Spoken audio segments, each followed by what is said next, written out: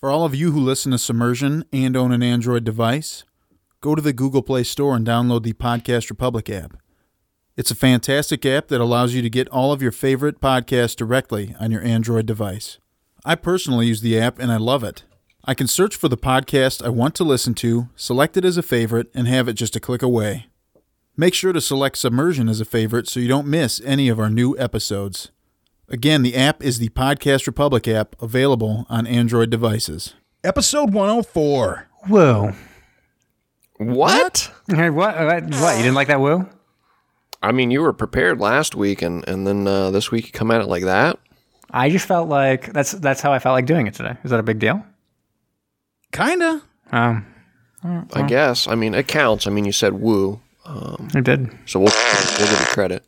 Oh, there we go. Yeah. You know who's back. Guess who's back? Back again. Gruesome Guess Tuesday. who's back?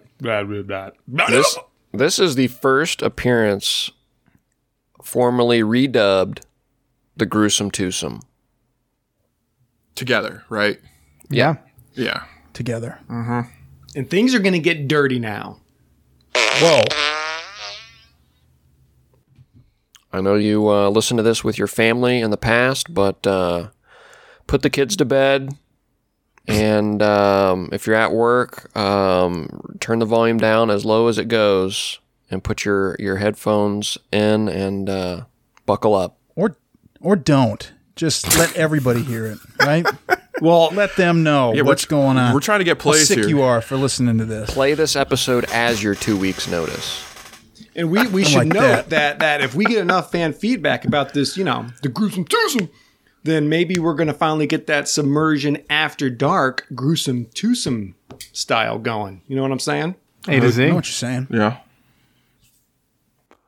I'm picking up what you're putting down.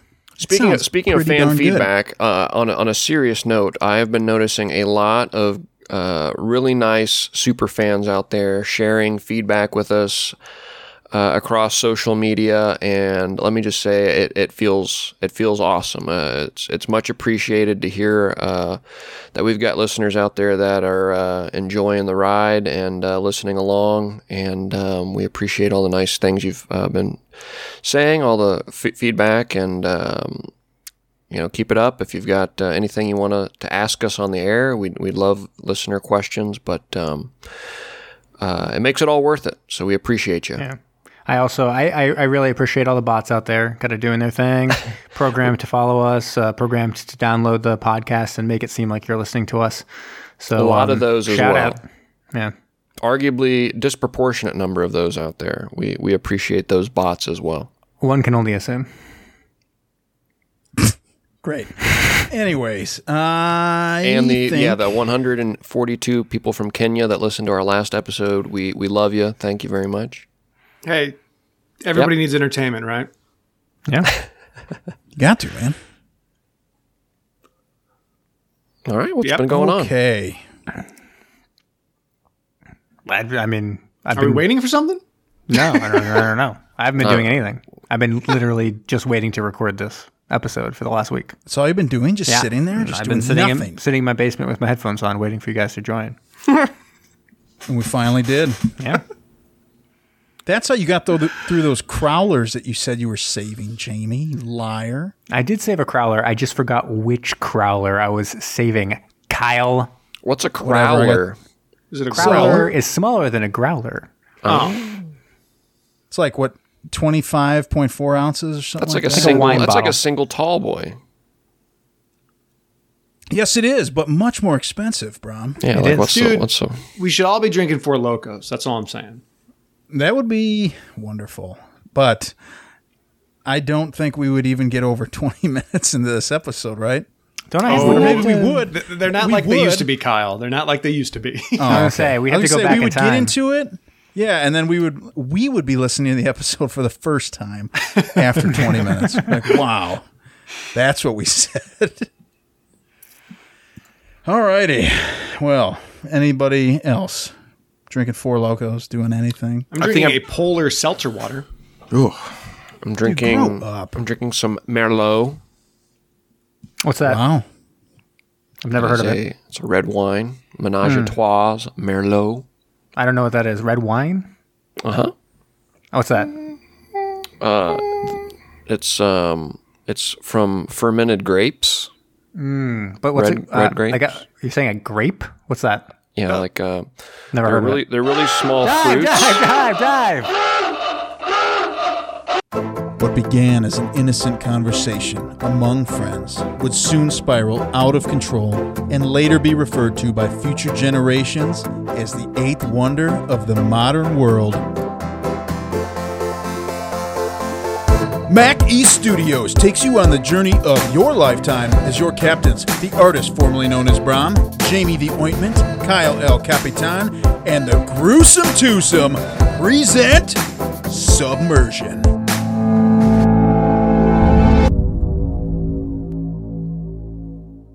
Okay, it's a little out of hand there with the grape talk, guys. So had to cut you off there, but That's what a good captain does.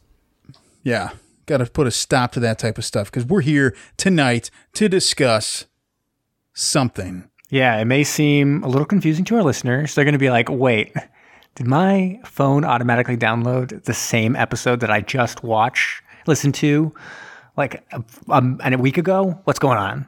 I was going to say. It'll be like that crash dive situation. Exactly. Because guess what? We're on the beach again. Oh, snap! Back on the beach. Got some newcomers to On the Beach though, in the form of the right. Gruesome We do. Twosome. We'll have to see what they think about this because us three, we have, the 1959 classic to compare this to. And let's just jump forward to, I guess.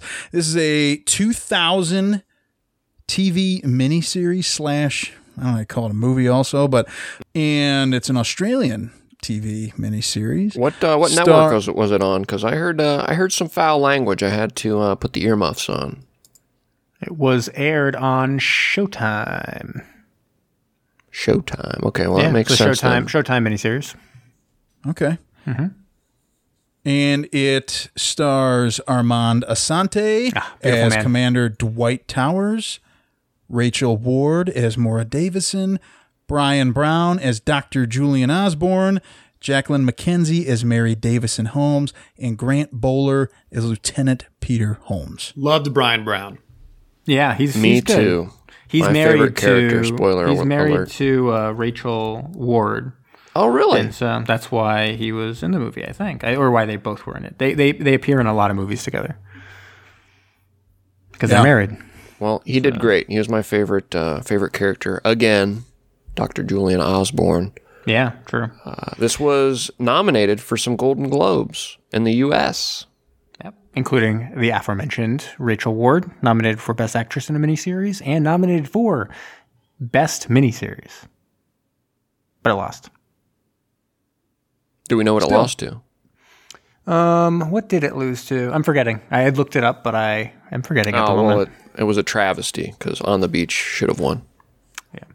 The other thing is, I don't know if you guys wanted to talk about the director, but directed by Russell Mulcahy. Does anyone recognize that name? An Australian. Is anyone like, whoa, what? Russell Mulcahy?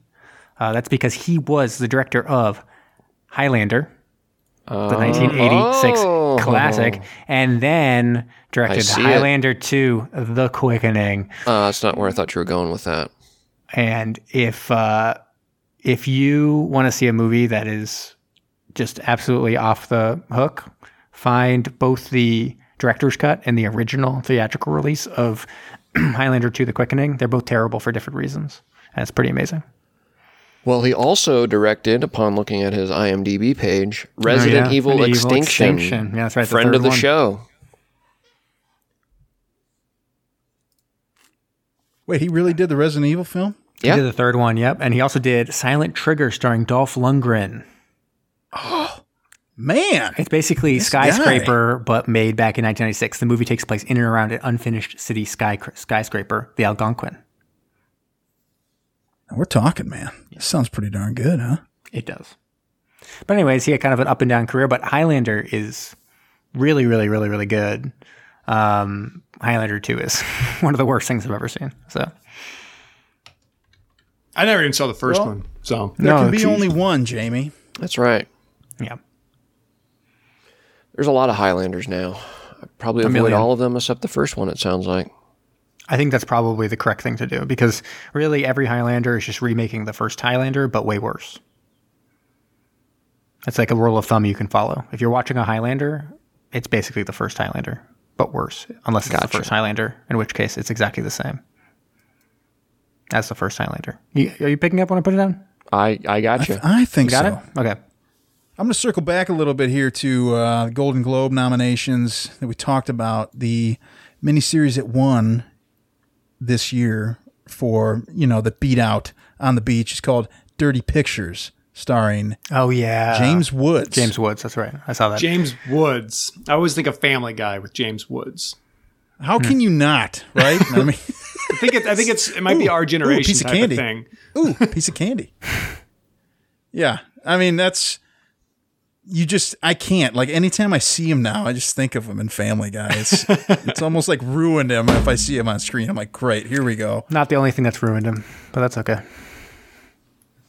Well, I was thinking of James Woods earlier when I was preparing for my countdown. I saw a photo, still of a movie, and I'm like, oh, that's James Woods. Nope, it wasn't. It was Jeffrey Rush. Oh, interesting. really? Yes, from the House on Haunted Hill. Looked like James No, I Woods. think you're mistaking him from Pirates Caribbean. House on Haunted Hill. Doesn't that have the guy from Night at the Roxbury and Saturday Night Live? What's his name? Yeah, I think it Chris does have Kattan. Chris in it. Kattan? Chris Kattan, and he gets like eaten into a doorway or something. Yeah, I know what you're talking about. What? Yeah, I've Wait. seen that. The House on the Hill, House on Haunted Hill. 2019 movie? He opens a door and the house eats him. It's towards the end. Yeah.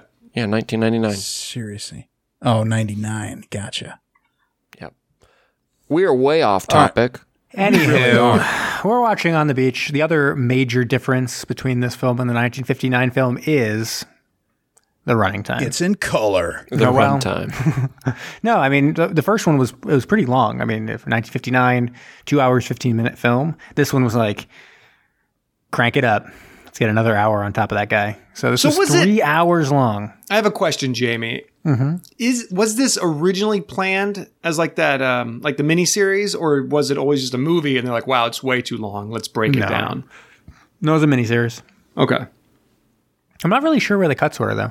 When I was watching it, I didn't really see where necessarily one episode would end and the next one would have started. But I know. I was thinking that too. And I did have the DVD, and I couldn't really discern either where you would I try to break think this about up. it too. I was wondering if maybe the family that drives off the cliff, if that was maybe the end of the first episode. Whoa, that would whoa, make whoa. sense because it's a crazy scene that kind of ends very abruptly. Yeah. And the next one begins And it's without kind really of acknowledging lulling anything you. about it. Yeah, it's lulling you into the sense that everything's going to be okay, and then it reminds you that nope, the world's going to shit. Speaking of driving off a cliff, should we get started on this guy? Yes. I think we should, because we're pretty much off it right now. All right.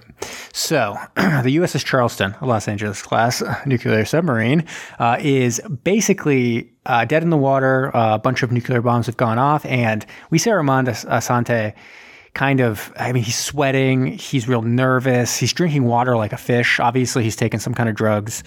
We don't know what it is. But he is like just so anxious because they're about to go up to the surface and figure out whether the radiation is still there because they're on the verge of not making it and they need to find a safe port to land in soon, or else it's going to seem like the whole world is donezo as a result of a nuclear war. And they explain the whole reason for the nuclear war, like in the title credits and that type of stuff. Basically, there was a giant standoff between the United States and China, and it did not end up very well. China invaded Taiwan. Which is a no-no. And Well, China would Wasn't argue that's great. China, so they didn't invade anything.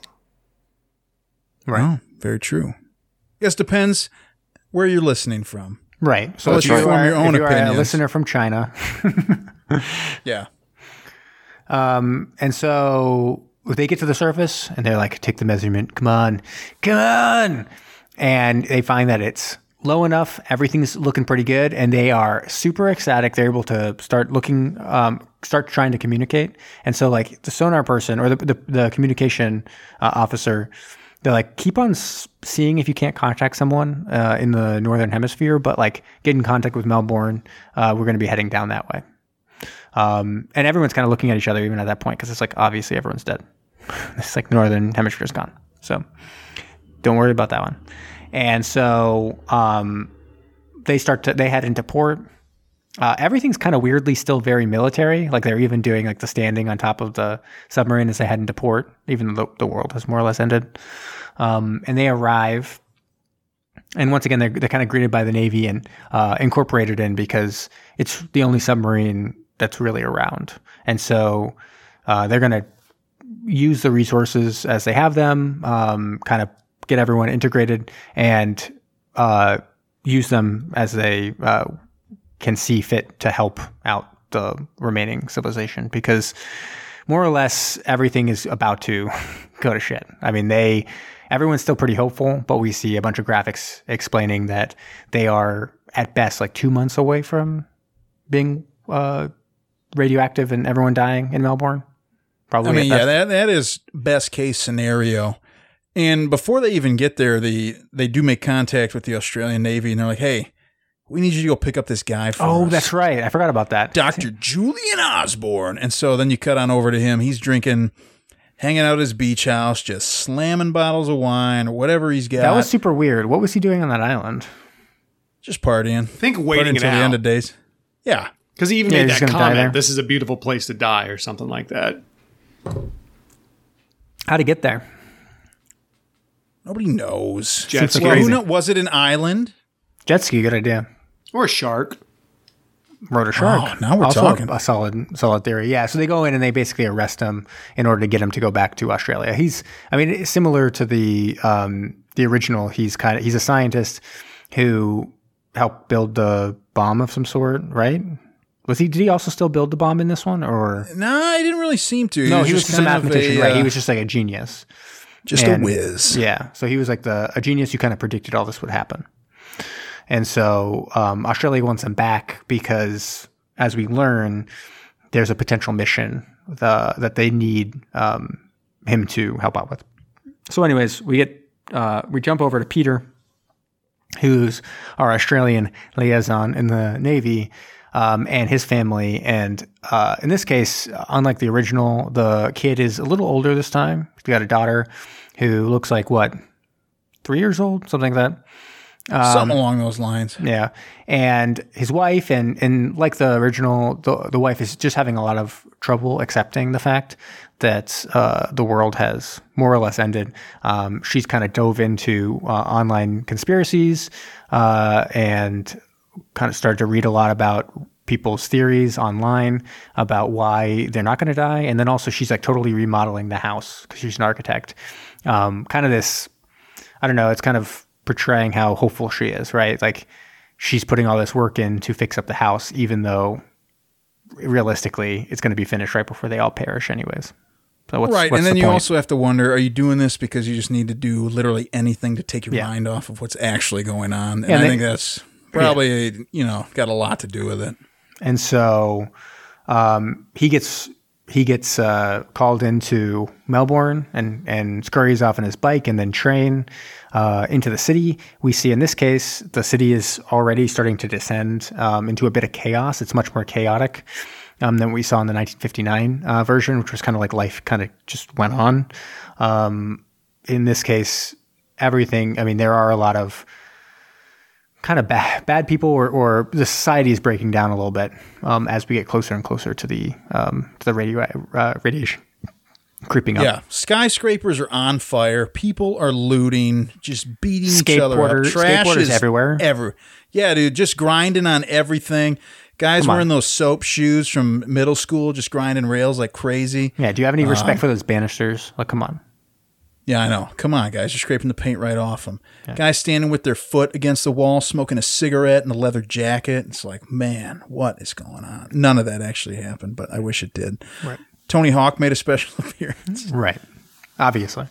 And so he ends up in a meeting with Armand Assante, and they are told by the head of the Australian Navy that there's going to be a mission. They're going to send them up to Alaska because they've been getting there's a theory by kind of a competitor of Julian's, or a former teacher who he doesn't respect very much, that the winds up there will have changed and kind of pushed the radiation south. And so the theory is that if you get above the 60th parallel, you'll be able to find areas that are on the downswing of the radiation levels. And they're also hopeful that the ozone layer ripped open and the UV radiation is destroying the radiation. Sure. Yeah, and then they also are getting a signal. I'm not sure if this is the point where they talk about this all that much, but there's that's kind of going to happen eventually, right? Yeah, there's like a broken up video, which is kind of a funny part of this movie, but like a broken up video. They can't really figure out what it's all about, but more or less the same time every day, a video feed is sent to them. And they don't know what it is and what it's all about. But they need to check it out because really there shouldn't be any power up in Anchorage.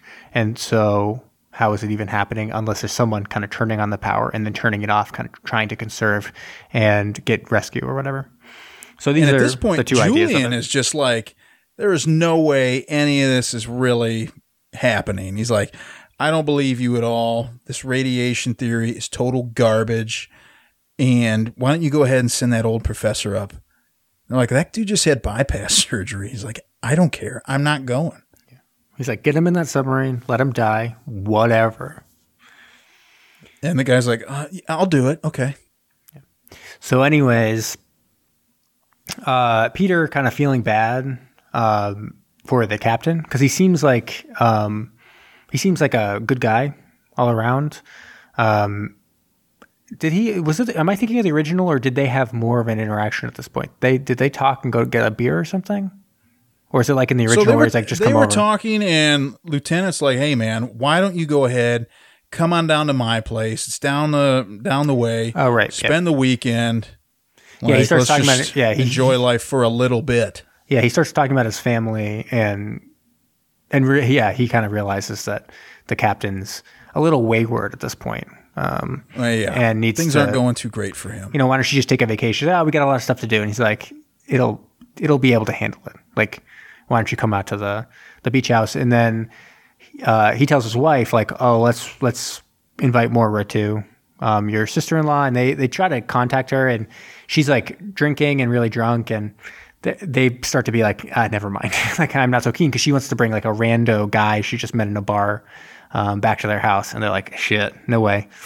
And so they're like, thank God Moira's not coming. Yeesh. And they're like, okay, we'll have like a little get together, and show this submarine captain a good time. And so he gets on the train and he's heading down there, and he's sitting in his cabin, and somebody's there with him, and they're talking. And something that we didn't even mention earlier is Americans are not well received in Australia. When they first show up, protesters out there throwing trash at him, and now he's sitting there in this train, and the person across from him is just like, why did you guys do it? Like, you're to blame for this, and getting kind of combative. And who is it? It's Moira. No way. Gasp. And there is quite the sexual chemistry between these two. They are hot stuff. They know it. They're ready to bone. She's already got her shoes off, propped up next to him and everything. And they're drinking whiskey. That's first base. Everyone knows that. Straight from the bottle. That's second base. And so by the time they get the train, they're shit-faced.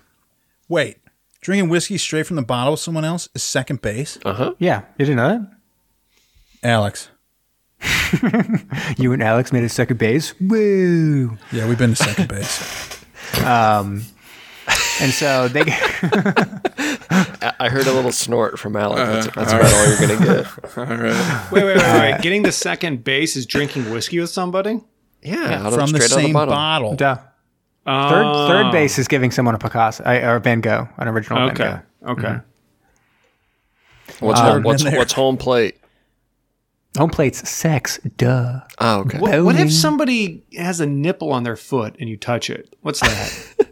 I think that's a ground stealing, out.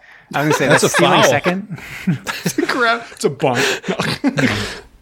Anyways, But they get off the train, and Peter's like, "Thank God your sister-in-law's not coming." Sees Moira, is like, "Shit." They're like, he's like, "Yo, you two are coming with me." Like, awkward, but whatever. They get out there.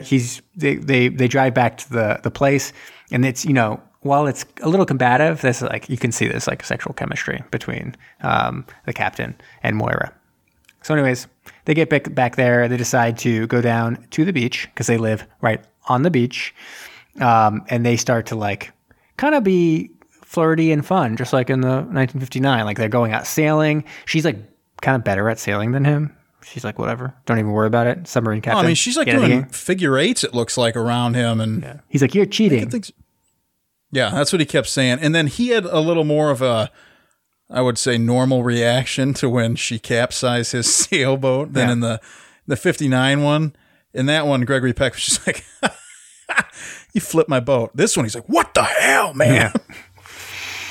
So anyways, she's like kind of braggy, but he's kind of liking it. And they start up at dinner, and everyone's kind of talking, I don't know, what are they talking? They're talking like conspiracy stuff and optimism and all this stuff. And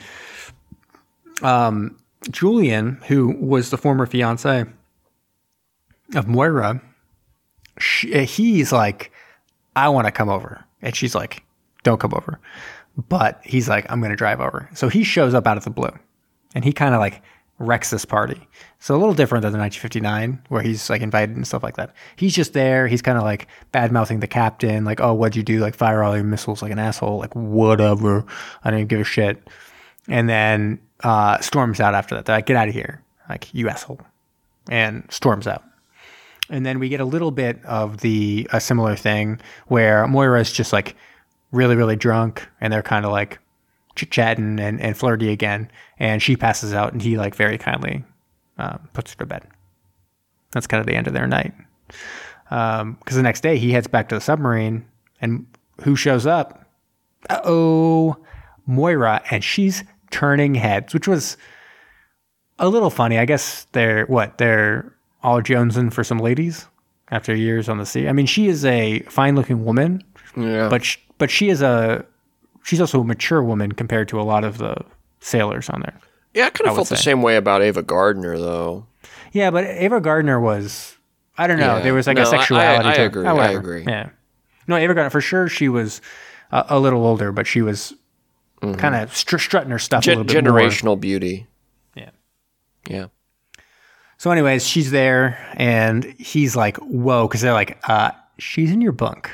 And everyone's like chuckling about that, and he's like, "God damn it." But secretly he's like, "Word up."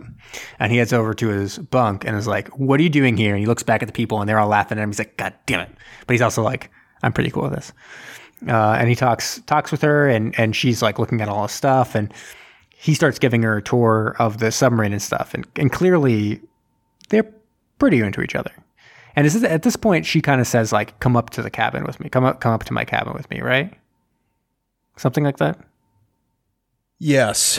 Yeah, that's what happens now. And at this point, I was slightly confused because I was like, okay, they're going to leave for this trip, right? That's why LT had him at his place. But now, okay, we still got time. We're going to go up to the cabin. Right. And it's a ways away. And so she's like, "Don't worry. I've got a car that we can use." He's like, "Oh." First of all, there actually is an important part here. She tries to get a helicopter for them. Right. That comes into play. Yes. Yeah. Which does come into play. Actually, a couple times, yeah. But she couldn't acquire the helicopter. There's no pilot to fly it or whatnot. So she says, as you pick you back up here, that she has a car that they can use.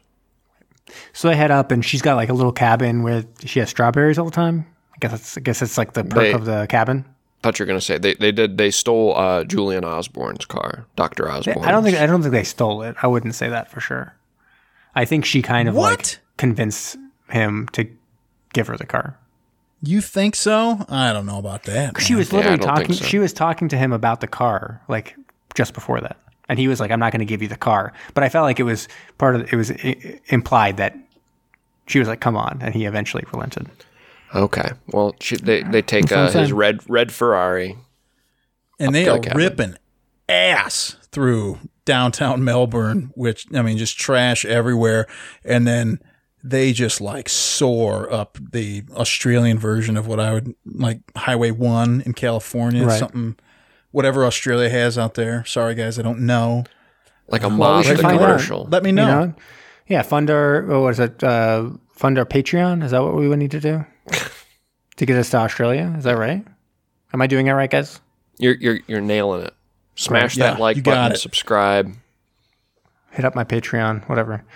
And so they up there, they eat strawberries together, like smooching, whatever. They're effing loving it. They're They loving life. they go down to the beach, and she says, "This is where I envisioned we were going to fly in." She was going to book a helicopter, and this is where he reveals that he is a helicopter pilot as well. He joined the Navy at age 23 as a helicopter pilot, and she says, "Is And there here he anything you misses- can't do?" I know. Yeah. Nothing. Is there anything he can't do? But right here, he does miss a golden opportunity for a pickup line, right? Should have said permission to land. Oh, Yeah. permission granted. Whoa, man. Let's write the movie. Yeah. 20 years later, let's redo this. And so anyways, they probably smooch a whole bunch more PG stuff. And then they hop in the car and they're driving back. And one of my favorite scenes here is where they're driving along and they almost hit like another car. And he's like, what the hell? Bros, what were you doing in the middle of the road? And it's just a guy like looking at him. And he's like, what? Because the guy gets back in the car and then drives this car right off an heavy cliff. With his Destroying family. it. His family's in there, kids in there, and everything. And Amanda Santi's like, no. Smash cut to him walking on the submarine, being like, "Whoop, guys, should we head out?" Yeah, that's why I think it was probably the end of an episode. It's like he completely forgot that he just witnessed an entire car full of children careening off a cliff. Yeah. I mean, I thought that had was to a be the cut, powerful right? scene. I think that was one of the more powerful scenes No, in the movie. I agree. I just found it funny that almost immediately he forgot it ever happened. The character. Yeah, like I said, I think that's probably where there was a end of an episode, and they picked up from there for episode 2. I should say it's my second favorite scene, for sure. There's an obvious number one favorite scene that's coming up, and so we'll talk about that when it gets there. Ooh, can't wait. So, anyways, they are gearing up for the trip. Does much happen between now and when they leave? Or is I it think pretty much now time is to when leave? we're introduced to that there's a video transmission, and then this is when Julian is like, hold on, I am coming Yeah. with. I didn't know that was going on. Sure. Okay, that makes But actually that's some whatever. sense. That's besides the point. So He And probably now also the trip- he probably looked at the other scientists with his heart condition. It was like, yeesh.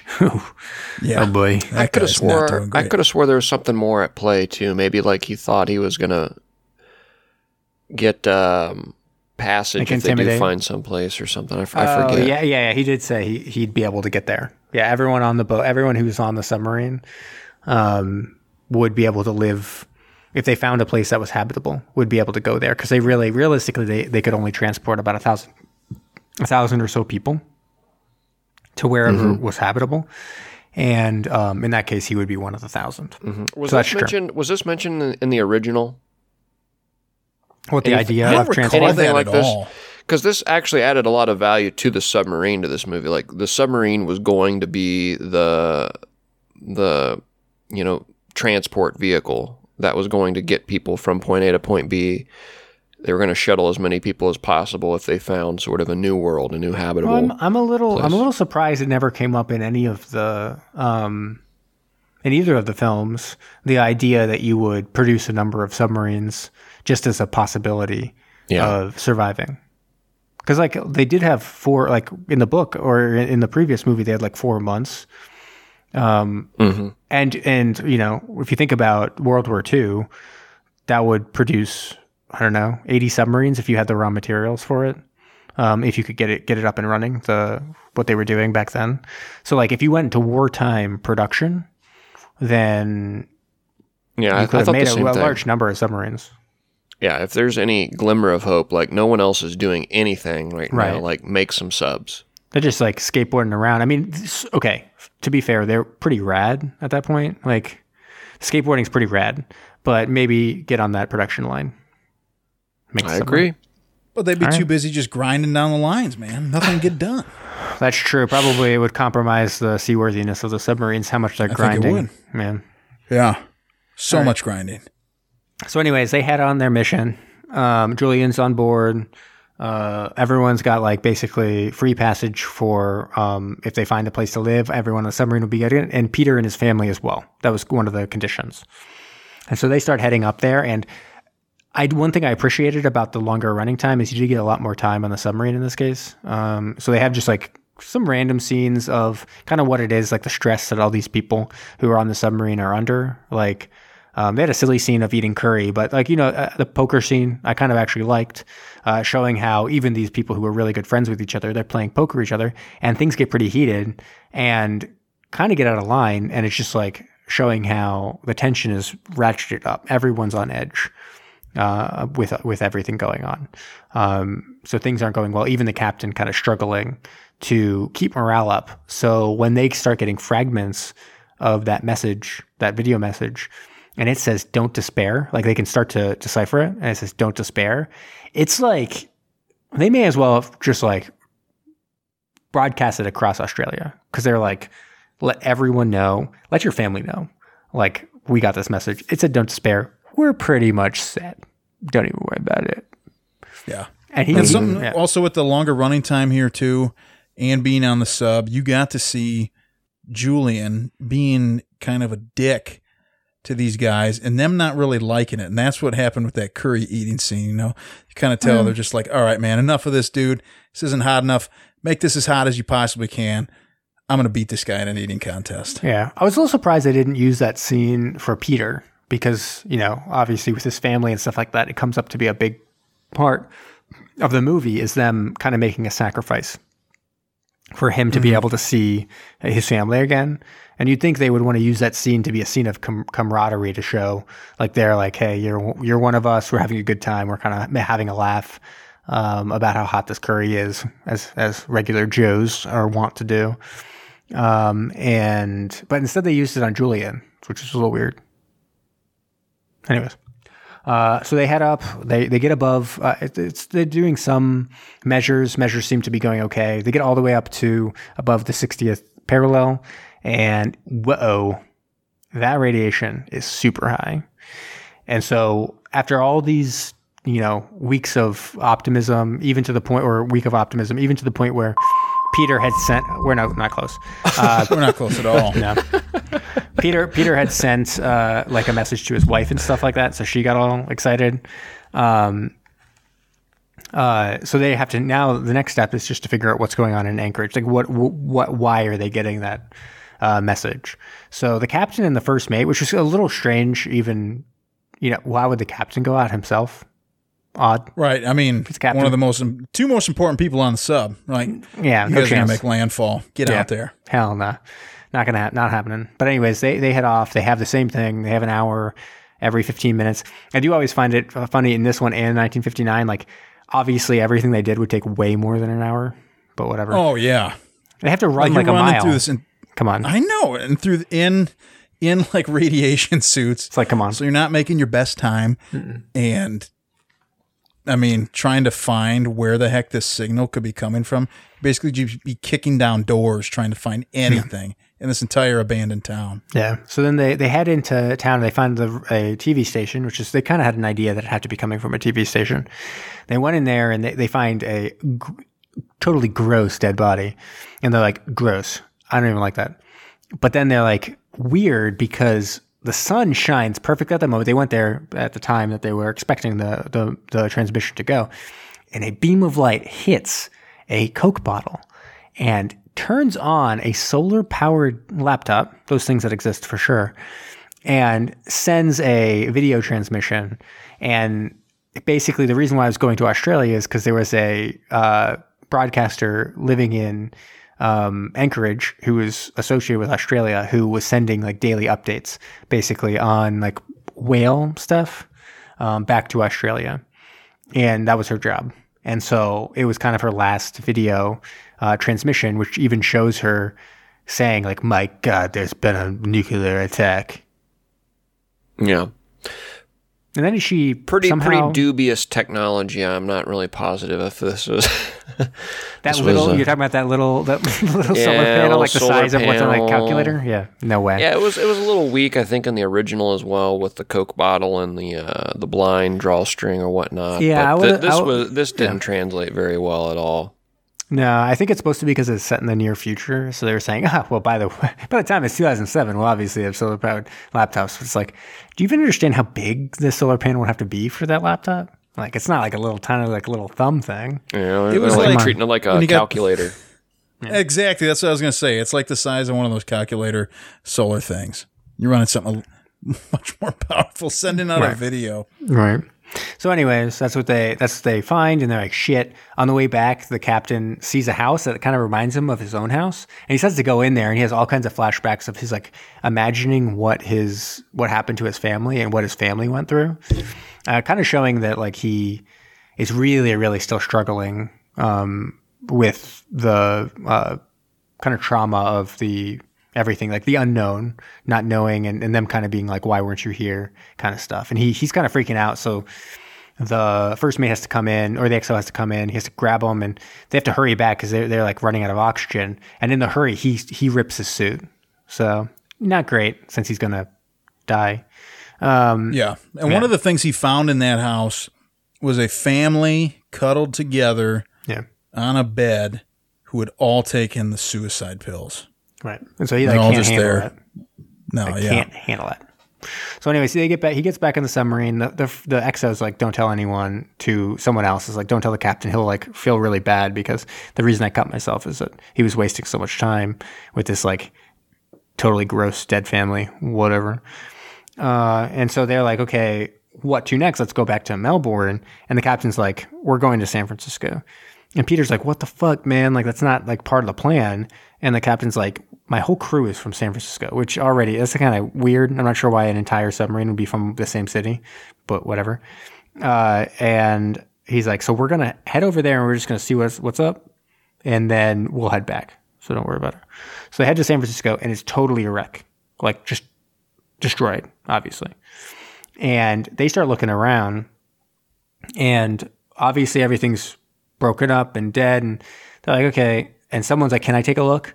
And it's a sonar guy, and he looks through and he's like seeing all this stuff that's kind of reminding him of his life. He's like, oh man, like that's where I used to rent videos, and that's where I used to sit in the street and kind of like make catcall like ladies and stuff like that. And everyone's like, yeah, cool, okay. And what would he do down that hill?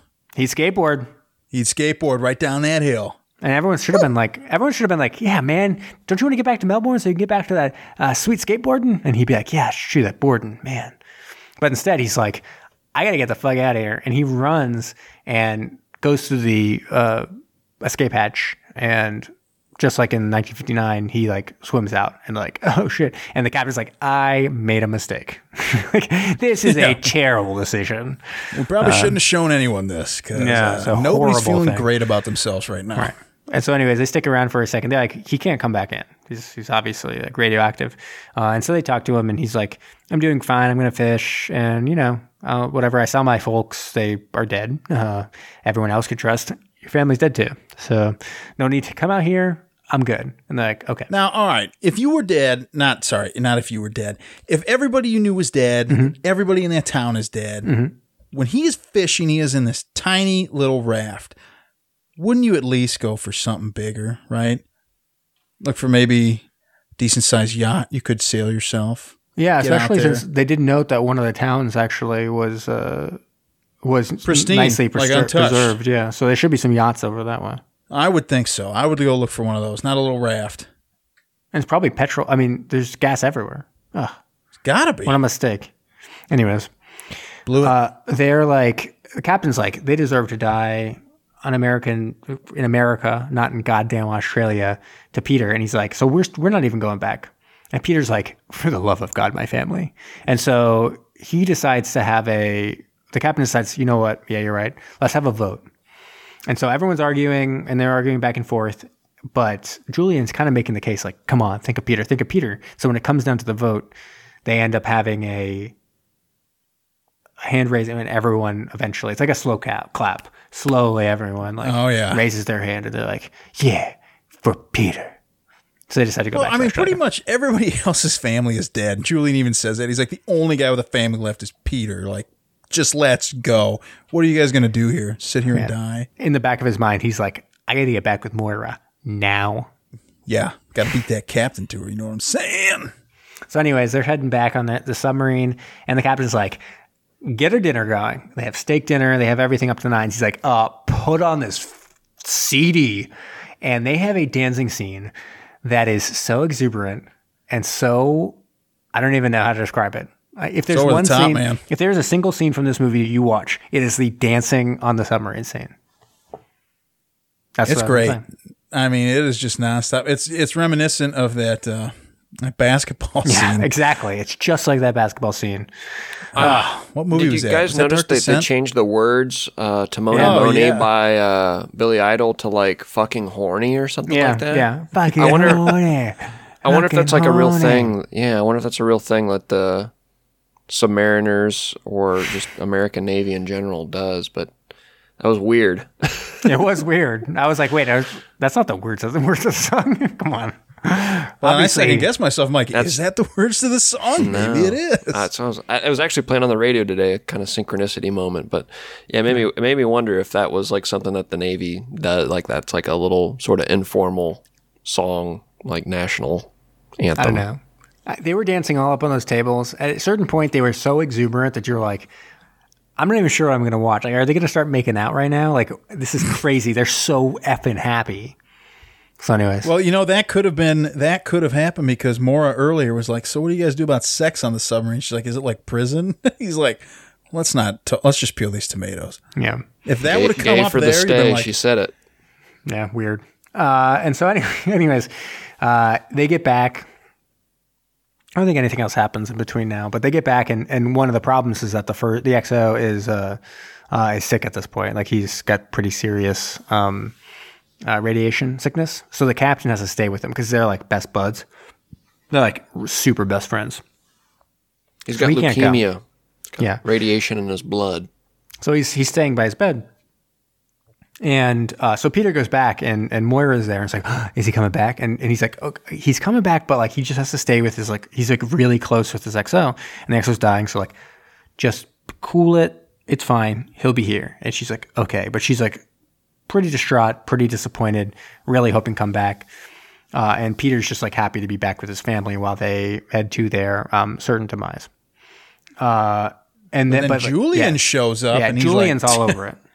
he's like, that guy's not coming back. Why don't you go ahead, hop into bed with me, your real life husband? He's like, see, I got this Van Gogh for you.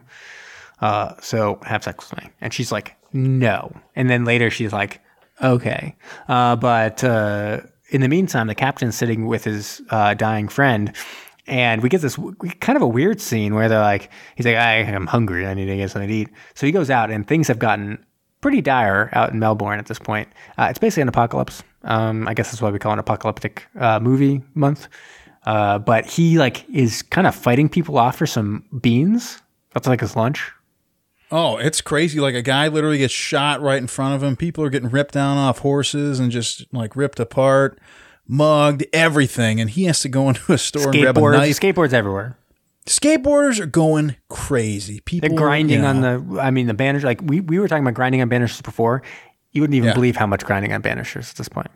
I know. It was crazy. Saw a guy do it like a kickflip ollie right under the hood of a car. It was freaking nuts. Do a handstand manual. You can't even make this type of stuff up. They have even respect for their city. Come on. So anyways, he gets back and he's like, whoa, that was nuts. Like, oh, where'd you go? And he's like, I went to get something to eat. And he kind of like looks away like, boy, it's not great out there. So he kind of helps his friend die. He administers the medicine to help him pass away. In the meantime, Moira totally bones her ex-fiancé, Julien. And so they're basically set on just being like, okay, I guess we're together now until the end of the world, which is like in a couple days. When who shows up? But the captain hops off the train, is like, what the fuck? He's like, Jesus Christ. And like runs away. And Moira's like, I gotta go after him. So she goes after him. And basically is like, stay with me. Like I don't want you to leave. And eventually convinces him. I mean, it kind of goes back and forth a little bit, but they eventually are like, okay, I don't mind what happened. I just need someone to love here at the end, and I'm in love with you. And so they're like together at this point. And Julian is alone and decides, I'm not going to take medicine. I'm going to drive my car to death, which is more or less what he does. Yeah, Yep. he does that. He hops in his Ferrari and he is just ripping around a racetrack, just living it up, man. I mean, why not? Drives What else through a you gotta do? billboard. And he's He dead. does that, launches his Ferrari through a billboard, and in probably my least favorite moment in the movie, there's this horrible CGI explosion. I'm Yeah, like, it's weird. Worst moment. why did for they sure. do that?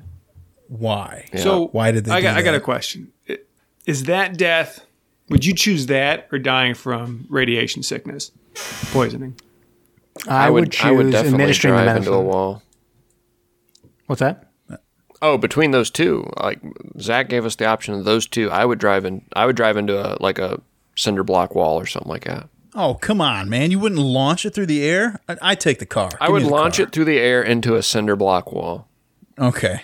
What about into the ocean? And then, No. Why would you drive it in the ocean? You're going to drown. I'm going to You take the could die. medicine. No, If do you remember- If you fall off, you remember if you fall off high enough, you're gonna die as soon as you Yeah. hit. You're not gonna drown. If I dude. like stick my head out the window as I slam into the ocean. yeah, Your head's you could gonna cut your head shave off. right off. Perfect. Yeah. That's There you exactly go. what he wants. That's yeah. what I'm going for. But I'm going to take the medicine, the painless medicine. No, I think I'd go out in a car. Oh yeah. Maybe I'd find a helicopter, just crash that helicopter. What do you think? that Or could crash a work, plane. I can't fly a plane, but maybe I can crash one. I think we can see what scene definitely caught the attention of Alex and Zach, though. And so, anyways, the captain kind of heads back to his submarine real quick, and they're like, "We want to basically try to get back to America. We're not going to make it, but like we'd want to try." And so like we're going to head out. And so you get this moment where you think he's going to be on the submarine. Moira is like really upset about this. Yeah, and if Basically you've like, watched the original, he is. Yeah. And Moira is like sitting up on the cliffs at her cabin, is basically like, what a fucking asshole. Right? I guess we skipped over the part where they had like a joyride in a helicopter together to get up to the cabin. Kind of bringing it for full circle of him being a helicopter. He can drive a helicopter or whatever. But anyway, she sees the submarine heading out and is like, that asshole, whatever. But then who shows up? He comes around the corner, having flown that helicopter to her, is like, I wasn't going to do this. I actually didn't understand why it was in the reverse. Why didn't they let her on the submarine? I know, right? I always thought that was odd too. Like, if you just want to go with him, just go with him. Yeah, just be in the bunk. They could bone all day while the submarine heads off. Whatever. I mean, I guess it's nicer being up on those cliffs together and then presumably taking the medicine together. And then in the meantime, we also cut on over to Peter's family, and his wife is ill, his daughter is getting sick, and they all kill each other. They do, yeah. It's really They emotional. embrace in bed, and then it pans out with them as they have drifted off to the next life, and pans out of there. It did show that our captain has been sick too, but showed him walking up along the beach now as Moira watched out to the sub, and they reunite. And they die together too. And they embrace and kiss, and the movie ends. The end. So that was that diverged from the original. Yeah. And 'Cause that the took a while to recap. It did. I did want to ask you real quick, favorite scene. Is it the opening scene with the lucky coin and all the sweat in the water? Is it the suicide by car? Is it the dancing scene? Is it the apocalyptic lunch scene? Or is it the racing scene? What do you guys got? You remember how sweaty he was at the very beginning? Super sweaty. They even slow motion sweaty. That's how sweaty he was. When they went back out, do you remember he was sweaty again? Yeah, he's a very sweaty He's even person. wiping down with a towel. I'm like, they just do this in the same take, or is he just like get really nervous about launching this sub? I think he's just a really sweaty guy. Could be. Anyways, should we get into some? I think my favorite scene Ratings? was the dinner party when Osborn bust through the door and they were trying to shoo him away, but he was just rattling off facts about how the world was kind of doomed. And It's interesting. I thought that was well acted. Interesting choice. Did anyone dance in that scene? No. Well, I pass. His tongue was dancing in his mouth, was it not? Good point. And then Here's the a- suicide by car. The car danced right off that cliff. Here's a better question. How many different seasons is this movie going to appear in by itself? Because we've got skateboarding, we've got trains. Oh my god. Oh my, yeah, you're That is a right. good question. We got Dancing animals. We got montage. animals. Yeah, this is a jack of all trades movie. Wow. Good point. Gruesome this- twosome. Bringing it. Is this the movie we send to the aliens? They'd Might be be. like, they'd probably think this is what actually happened. It's going to be the longest episode ever. That's all I got to say. All right. Time to rate. Who's got a rating? Do we do love it or hate it before or after this? We typically do. Changes. Well, I We mean, did it you've after. been making the rules, Zach. I mean, you can make it as Yeah. part of your recap if that's like you did that one, or ideally it should come at the end before we hear. If it's just going to be a separate thing, I think it should be at the end of the. Well, of don't the you want other to know? reviews. Maybe it'll help color our. What's the I do point? not want to be colored by Exactly. anyone else's review. Don't laugh All right, at my man. phrasing, Kyle. I will. So who wants to go first? I will. Kyle, Kyle- did you just say Kyle? I you can will? go. I can go. I'll go first. I went first on the last one. You guys want me to go first again? You just said you will. That's what I thought, right? I heard it. I think we all heard it. Whatever. All right. So, on the last movie, I talked about specific things that I wanted to see in a newer film. And I talked about the dead bodies, it being a little bit more gritty, Macabre. I guess. Macabre. You get some more visceral reactions. Mm-hmm. And I think this movie, miniseries, delivered on everything that I was looking for in the other film. And something that I really enjoyed, I didn't even think about when we watched the other one, was that opening scene where the Australian boaters are out there just throwing stuff at the sub protesting. He's like, oh yeah, they probably should have done that in the first one because nobody'd really be happy with them. And everything, the city just completely gone to garbage. And that's what you expect, right? End of days, people aren't really all relaxed, real nice, riding horses and buggies around. Like, oh, hey, how's it going, Bob? Oh, great, Jim. Thanks. It's not like that. People are just concerned about what they're going to, themselves at that time, I guess. Maybe that's pessimistic point of view. But this was significantly longer, and I think that we got a lot more character development in this. We got to see the relationship between Dwight and Maura build and form. You also got to see the relationship between Julian and Maura, which we didn't really get in the other one. All we ever got was Maura going to his garage being like, did you ever really love me? He's like, yeah, once I did. And that was pretty much it. This, Yeah. we got it. We got all that, right? I mean, I'm not wrong, right? That's what we got in the first one. No. Was Well, We you're got wrong. it. Okay. We got But, it. okay. we did get it. Okay. Well, all right. So the sub scenes were much longer.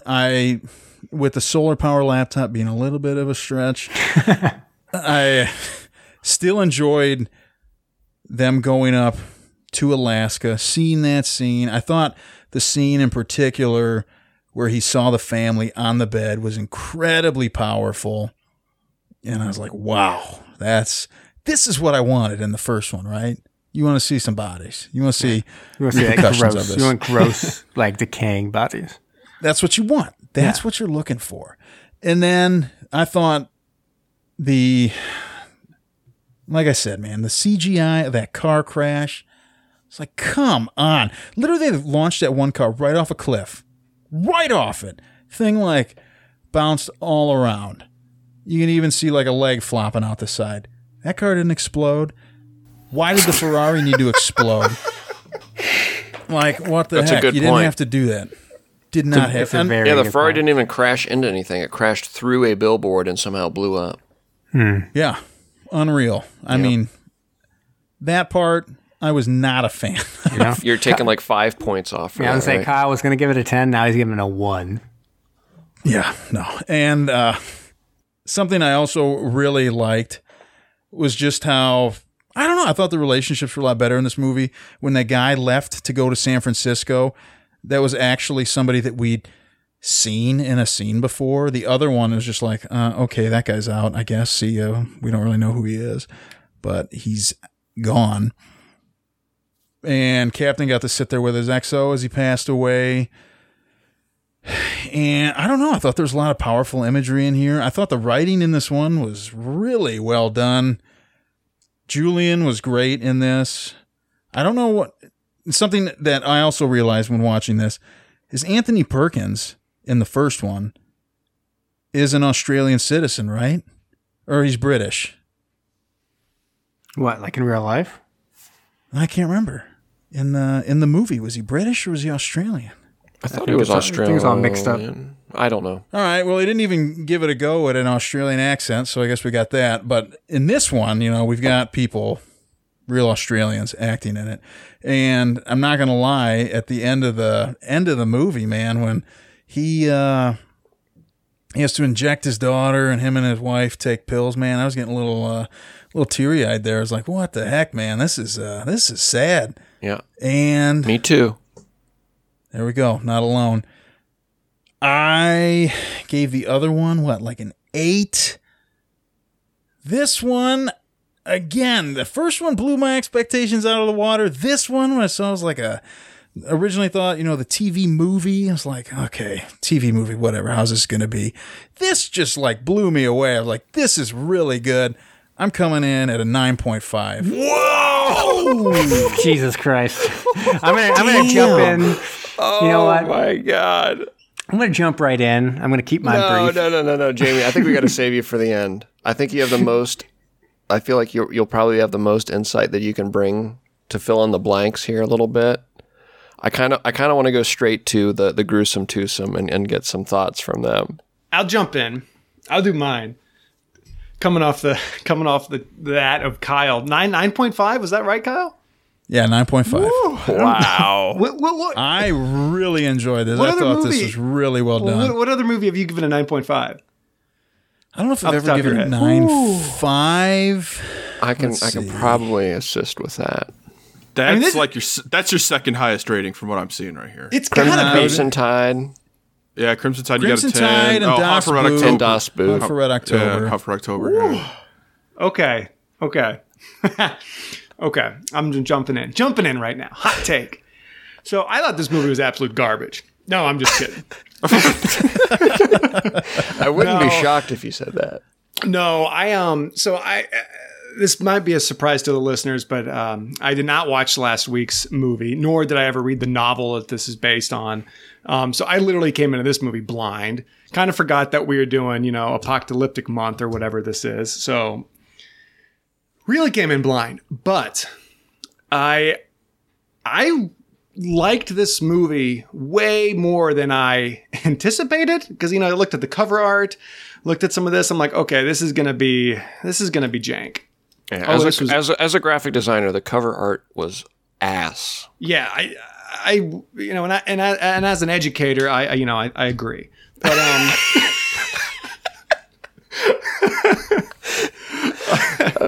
no, Okay. I like this way more than I thought I would. And I'm torn. Like I'm sitting here thinking, I've been thinking of my rating all day, and I'm still not even 100% definite on a rating yet as I speak, because this isn't a movie I'll probably ever watch again by myself. But the movie was incredibly good, and it's we can talk about like the visual effects, the length, and I still think the length was my biggest gripe, but just the intensity of it, right? Like the looming the looming like just death, right? It's like the storm clouds are rolling in and there's no hope. I mean, you want there to be hope, but there just isn't. And some of those scenes really started to get to me. I remember the one scene that was just really, I don't want to say just human. There's probably a better word. Ben, you're good with those words. But the scene when our main boy is taking the breather from the hospital. And he goes, and that's when like the shit's hitting the fan in the town. And you see like the sex against the wall. You see the guys with the guns and they're shooting each other, stuff getting thrown out the window. And then he just like runs into that grocery store or whatever, hides with a knife. But then it just cuts to him eating canned beans with those 3 other guys. I mean, here you have this like American, right? Then just with these 3 other Australian people just sitting there eating beans. And that's it. And then like the other scene that really jumped out was when you saw the line of people towards the end of the film. A line of people waiting to get their suicide pills. Like that's just fucking crazy. And I found myself multiple times in the movie as it went on and as it progressed, just like, I think it's like a punch in the stomach. I mean, it really hit me harder than I expected. Like I had to go play with my dog afterwards because I was like, wow, I feel fucking sad. I was honestly very depressed after watching the movie as well. Yeah, I mean, I legitimately was like Carla, my fiance walked in and she was like, "Zach, are you okay?" I'm like, "I'm fine." I was like, I just had no idea what I was about to watch, and I think they did a great job with it. The story, the characters, like I never got bored of the characters. I never thought, "Wow, that character's really crappy." I mean, I liked the characters. I loved the doctor. What was his name? Barry something? Julian? But, yeah. He was amazing. But, I mean, it was not a happy ending. I mean, this was a true tale of what could very well be a consequence of our government's actions.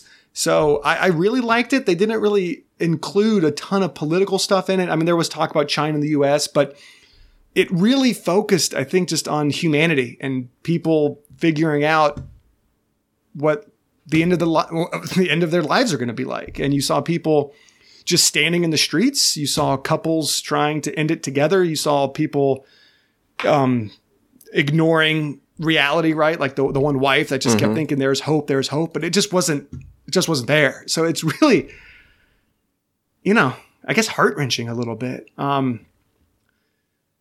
just don't think and the submarine action was great. Loved the submarine action. A lot of time spent in the submarine. What am I going to give this? I'm going to give this on the spot, off the top of my head. I really feel good about this movie. Maybe it's because I haven't given a high rating in a long time, but I'm going to give this a solid 8.2. 8.2. Wow. I really liked it. Solid rating. I really liked Firing it. on all cylinders right now. Oh, yeah. Alex. And Armand Assante in this movie was really main good. guy. Yeah. I thought his acting was really good. At this He rate, fit I'll that role have very to give it well. a 0 just to counterbalance To everyone. balance it. No. Alex. Okay. I did not watch last week's movie as well, like Zach. When I was looking at the rating, I haven't listened to your guys' podcast on it yet either. So I know you've already had a couple spoilers in there for me. Hey, Alex. So. Our podcast. Podcast. Sorry.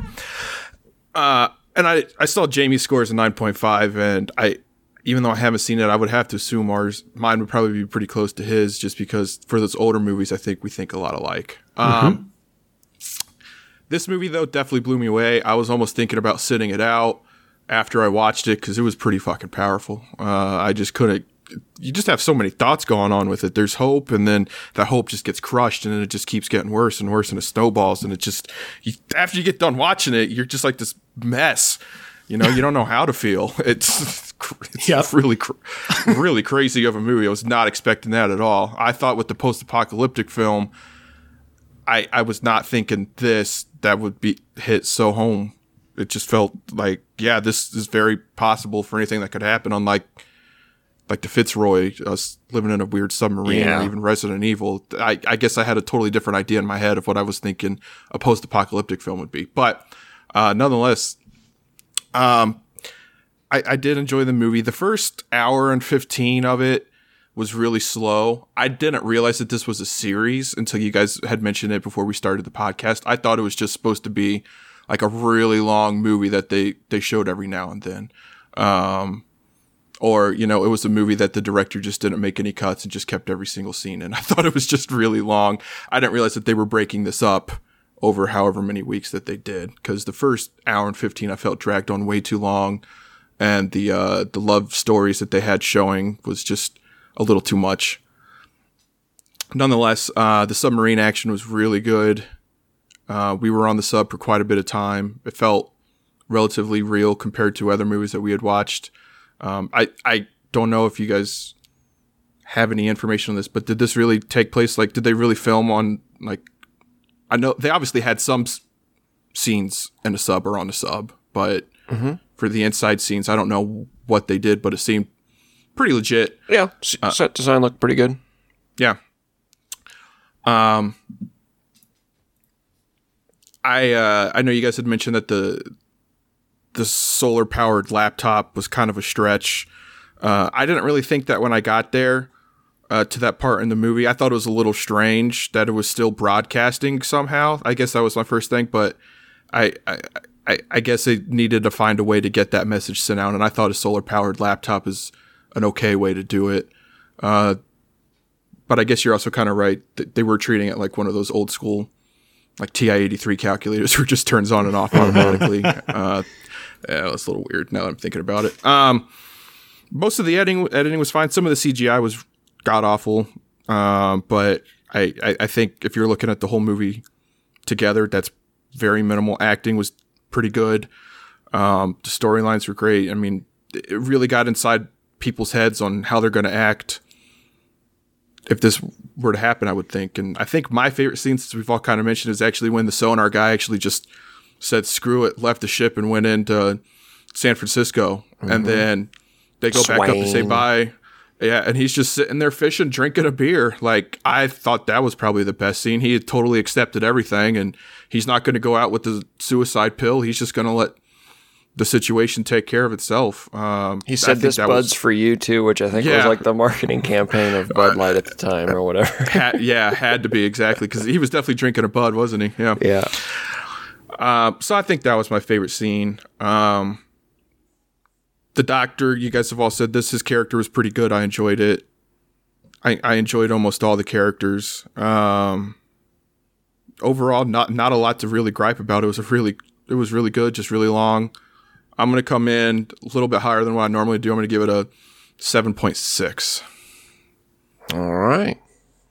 Like I said, I want to leave Jamie. I think he has probably the best critical lens, as he's been reviewing movies for Bad Movie Twins. That's badmovietwins.com before we ever even were founded. And I want him to kind of fill in the blanks, because this has got I think a pretty wild conversation unfolding here.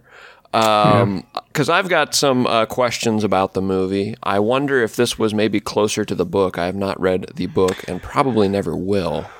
Jamie, I see. I was going to try to read the book. I don't know. I think it deviates pretty similarly to the original movie. I actually think probably the original movie was, in the end, closer. I think they made a lot of changes in this one to be more contemporary and that kind of stuff. So that'd be my best guess from what I read about it. Yeah. But I don't think it was necessarily any closer to the book than the original. I mean, if anything, the way they describe it online is as a remake of the movie, not the book.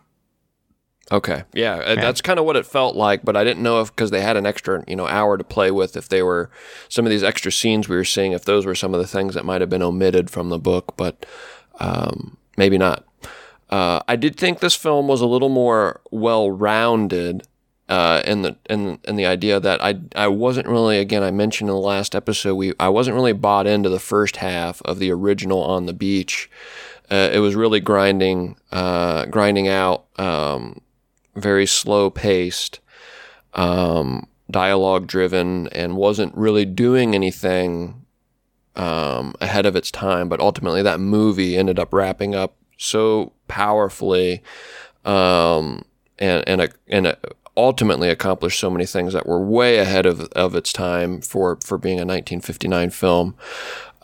This one, kind of had a little bit more momentum from the beginning, and that was probably, because it needed to have the ability to capture an audience's attention in the first episode or two. It can't put everything off until the third episode. You're not going to have any viewers. So they did some stuff that I think probably fit into that first episode that helped push it along. I liked a lot of the interchanges with the Admiralty or whatever it was with the captains there, and they were trying to pick which scientist goes. And again, Osborn's character was really well acted. I really liked Brian Brown in this. He did a great job with it from start to finish. So my attention was kind of there throughout the movie, although it could have been a little bit shorter. There was a little bit of chaff they could have cut away, but ultimately a little more balanced. But like I said, well acted. Moira grew on me on this one. Jamie had mentioned that that in the movie Fitzroy, it made me think of the Fitzroy as I was watching this. How Moira came across as kind of the 2-star seductress at the beginning. Like I didn't see the merit to her, or like the appeal of her. But then she kind of kept turning on more of the charm throughout the movie. And Rachel Ward did an excellent job as the character of Moira, and ended up getting to a place close to where I think Ava Gardner took the character. And the young couple, I think was probably an upgrade over the original. It felt very real and less sort of, I don't know, fictitious, but it felt more true to life, and it's probably because I'm of the digital age here, where I would be browsing the forums and everything like the Mary character was doing, looking at everyone's findings and the Reddits and the forums and everything of this isn't maybe not as big a deal as we thought. There's these various solutions in place, or the fake news or whatever it is, but it felt very real and contemporary how they treated those characters, which I think was smart, obviously, with it being a contemporary film. And another, I guess you could call it an upgrade over the original, was the importance of the submarine was elevated. I think it being a transport vehicle, if they were able to find a habitable area of the planet, the submarine was going to play an integral role in shuttling people to and fro. So I liked that. The submarine definitely had a bigger role to play in this, and they could have done more with, again, as Jamie I think mentioned, the fabrication of more submarines. But overall, I think the low budget sort of elements of this, some of the CGI effects lent to some hokey and cheesy moments that in the original, us being, millennials or whatever, it might have been disguised. It might have looked hokey back in the day watching On the Beach, but it really felt like On the Beach, the original, was way ahead of its time, and this one was, at best sort of keeping pace. There was less impact for me by the time I reached the end of the film, and I mean, just plain phrasing here, it just wasn't ahead of its time like the original was. But I mean, it's not to mean it wasn't a great film. I think it was a very solid film that did, again, it had an emotional impact on me. I left the film feeling depressed, and I had to kind of shake it off that evening when I watched it, because it felt like it was trying to still do something and not fall into the typical Hollywood tropes. And I would love for this to still be revisited once again. I mean, it's been 20 years now. There's room here for another remake, and I would hope that it wouldn't fall into the typical, Hollywood tropes and be dumbed down. I mean, there's a lot of impact to be had here as we grow each and every year. Nuclear powers, come into the fold every year. There's a cautionary tale to be told here with the film, with source material as powerful as On the Beach. 2 movies in a row here. I think very solid films. I can't give this a higher score than the original, though. It had its pros, it had its cons. I'm going to give this one a 7.0 as well. All right, well, I'm gonna come in lowest, and I'm not gonna go into too much detail because, unlike in the movie, I do not have a solar-powered laptop, and I will be running out of battery if we go for much longer than how we've already gone, which is gonna be pushing the limits of podcasting technology. So you got only yourself to blame for that one, my friend. I don't know, because I feel like you've been reviewing for about a half hour, but I think it was fine. I think aspects of it were better than fine. I liked how much time we spent on the submarine. I don't think I like the thing I really, really liked about the original was the acting. This didn't quite get up to that point in that aspect, which makes sense. It's a TV miniseries and not a major Hollywood blockbuster. But it is with some of the greatest actors of all time. But it was good, and a lot of stuff to like. Other stuff that was kind of silly. Dancing scene was hilarious. Suicide car scene, both of them were hilarious. So if you're looking for something that's kind of funny to watch, unintentionally funny at times, this is good. But otherwise, also giving you some serious things to think about, and kind of a darker look at the idea of the apocalypse as like society breaks down. Then this is okay. But I'm gonna come in at probably like I think I was gonna come in around a 6. I'm gonna stick around that 6. I think it's good. I did really like the original quite a bit more than this one in the end. That's that. All right, that's fair. All right. Overall, very high score from the group as a whole. But yeah, we got love it or hate it, Mr. Zach. Love it, hate it. All right, I'll let you guys decide which one I'm saying first. I hope I can tell. This is from T. Norberg from May 2006. His review is titled Bland, Bland, Bland. Love it. If you ever wanted to see how to make a post-apocalyptic scenario unexciting, then look no further. It bears all the markings of a cheap made-for-TV movie. From the flat, overlit look to the lethargic actors playing boring stereotypes. Instead of actually showing us the world ending convincingly or creating characters that we care about making tough choices, this Hallmark production spends most of its time muddling around with a jag-like submarine captain and his dull crew of soldiers, as well as an Australian scientist and his ex-wife, as they suffer through love triangles and sit around Australia as nothing happens for the majority of the running time. This movie lacks both the terror of the best end of the... This movie lacks both the terror of the best end of the world scenarios. Avoid like the plague unless you are an insomniac looking for the DVD equivalent of warm milk. 1 out of 10. Wow, that guy's a bot that wrote that. It was not that bad of a movie. Yeah, that was... I disagree with him. Yeah. This next one is from Cabal, October 2004. The saddest film I've ever watched. That film is definitely one of the most remarkable films I've ever watched. I really like to watch that kind of film. When you stare at the TV/movie screen and you just can't get up from the seat.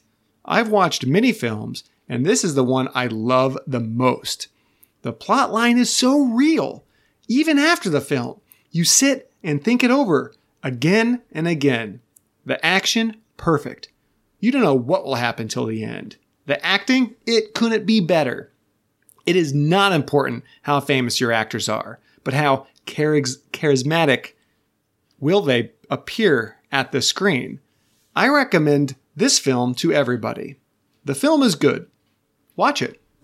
10 out of 10. Wow.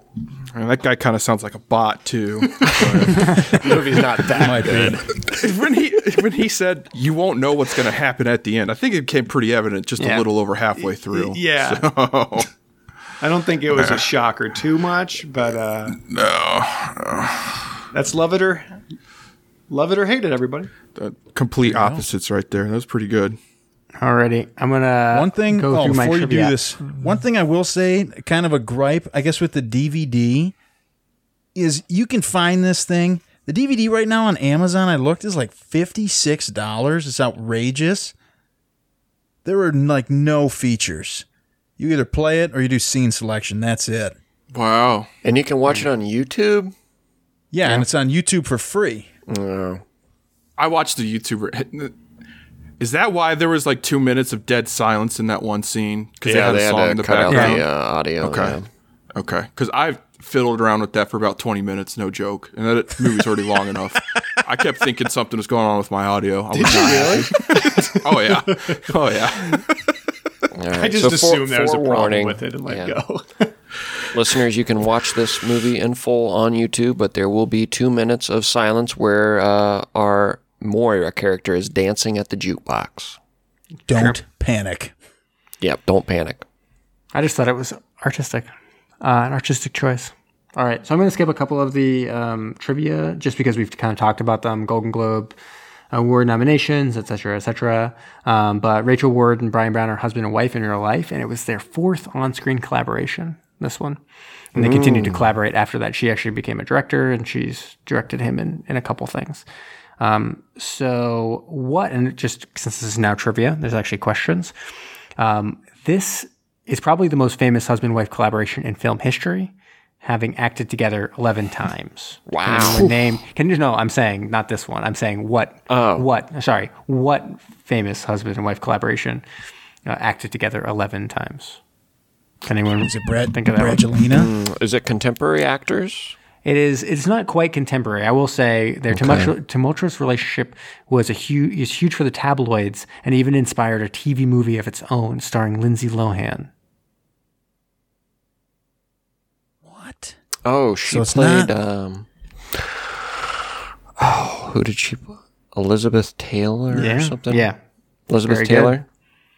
Yeah. So she was in Liz and Dick, which was Elizabeth Taylor and Richard Burton. Okay. Yeah. There we go. Very good.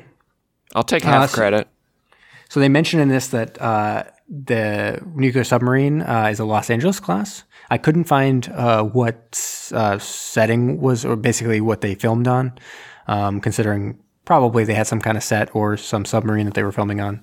I couldn't figure that out, but they did mention that this submarine, this theoretical submarine, had a Caterpillar drive, which we may remember from Hunt for Red October. Mm-hmm. And so what they said on the IMDb trivia that this only exists in the imagination of Tom Clancy and the screenwriters for this remake, which actually is not true. Another well-known underwater adventure writer used the magnetohydrodynamic drive, which is the technical term for the Caterpillar drive, in his Oregon Files series. This author also died in February 2020. So who is this author? And this is one that I mentioned, I think, in news on this podcast at one point. I think either that or I just mentioned it to Kyle, and Kyle was like, "Who?" Didn't know who I was talking about. What's the name of the series again? Oregon Files. No one's going to really get this unless you're big time into underwater adventure books. It's Clive Cussler, and he wrote actually a potential submersion film, Raise the Titanic. Is that like a documentary or like an actual? No, it's like it's a really bad movie. A dramatized That's all I thing? know. It's potential because we're not positive it has a submarine in it. I'm not sure the extent of it, and also I'm not sure we would want to watch it. If it has any amount of submarine, we have to watch it. Those are the rules. The film features scenes from Run Silent, Run Deep, which Armand Asante's character calls the greatest submarine film of all time. Mm-hmm. That was actually a good scene. I like that one too. So I'm going to use a Jeopardy question for this trivia. This actor rolls on the sand and in the surf with Deborah Kerr in From Here to Eternity. Now, you got to think about, why would I ask this Jeopardy question for this clue about Run Silent, Run Deep? Who is Clark Gable? No. It's the other actor. No. What's his name? It's the other actor. It's a good guy. I mean, you picked it up. You picked up what I was putting down, but you guessed the wrong one. Lancaster? Is that a real name? That's okay. I was like, man, that sounds like something that might be like a Bruce Wayne villain or something. Sure. All right, I'm gonna finish up with some Phantom Zone. Phantom Zone. Engage the Phantom. Love that guy's voice. Phantom's engaged, sir. So you can actually kind of do this pretty quickly once you realize Asante was in back-to-back TV movie submarine films, because he was also in The Hunley in 1998. And so the gruesome twosome members, Alex's best friend Donald Sutherland, he's in that one. And early in his career, he was in the Bedford Incident. We could have used Beerfest as well, but it's easy to use since I just did that one. And so we can go through either of those. Bedford Incident, I've done this before, and Beerfest, I just did it as well. So pretty easy. And then final question, where does Ed Harris fit in this movie? I think he's our captain, right? I want him Asante, because then you get the big love story with him. Yeah. Yeah. It's got to be. I don't think he could be like the number 2. No, he never. I mean, Never. No. He doesn't do that. No. But I did mention last week that Ed was supposed to be in this remake of the film. He backed out when his demands weren't met. But once he saw this film and realized how good it actually turned out, he was dismayed. He was like, oh, what a mistake. And so he actually made his own cut of the movie and released it. And he cut it all the way down from 3 hours to 15 minutes. And it was mostly just him sitting in front of the camera talking. And he was just like airing his grievances against those in the production and like what went wrong. And then the last 8 minutes of it were just his ab routine. That was it. What was that called? That was called 8 Minute Abs. Have you ever heard of that one? Yeah. And that's it. That's all. Did they use some of his grease for the captain's sweat in the opening scene? That was the only thing that was retained from the original production.